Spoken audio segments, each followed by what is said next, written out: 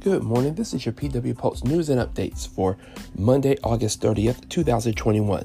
This report is sponsored by Reach Scholars Tutoring, LLC. Parents still looking for more tutoring help for your child? Visit www.reachscholarstutoring.com and get a free consultation for your child today. For those who are looking to get the approved COVID-19 vaccine by the Food and Drug Administration, there will be upcoming clinics in Prince William County over the next several days. Today, from 4 p.m. to 8 p.m. at Manassas Mall at 8300 Sutley Road in Manassas, there will be first, second, and third doses available. People who are immunocompromised may receive a third dose. The COVID-19 vaccines, Pfizer, is for those who are 12 and older, and no appointments are required.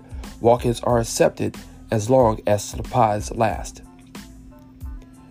No updates as to the events of the shooting that took place at Freedom High School on Friday. Police are offering up a $5,000 reward for information that could lead up to an arrest. There was 2 students who were shot upon on Friday night after the football game and ended early due to rain. No reports yet, but police say they are still looking for those who were the perpetrators of the crime.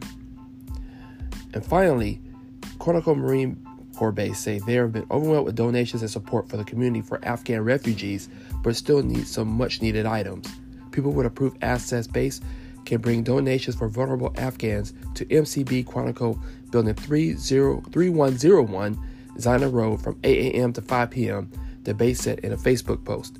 Among the most needed items are portable pack-and-plays, portable quibs, white diapers, and baby wipes.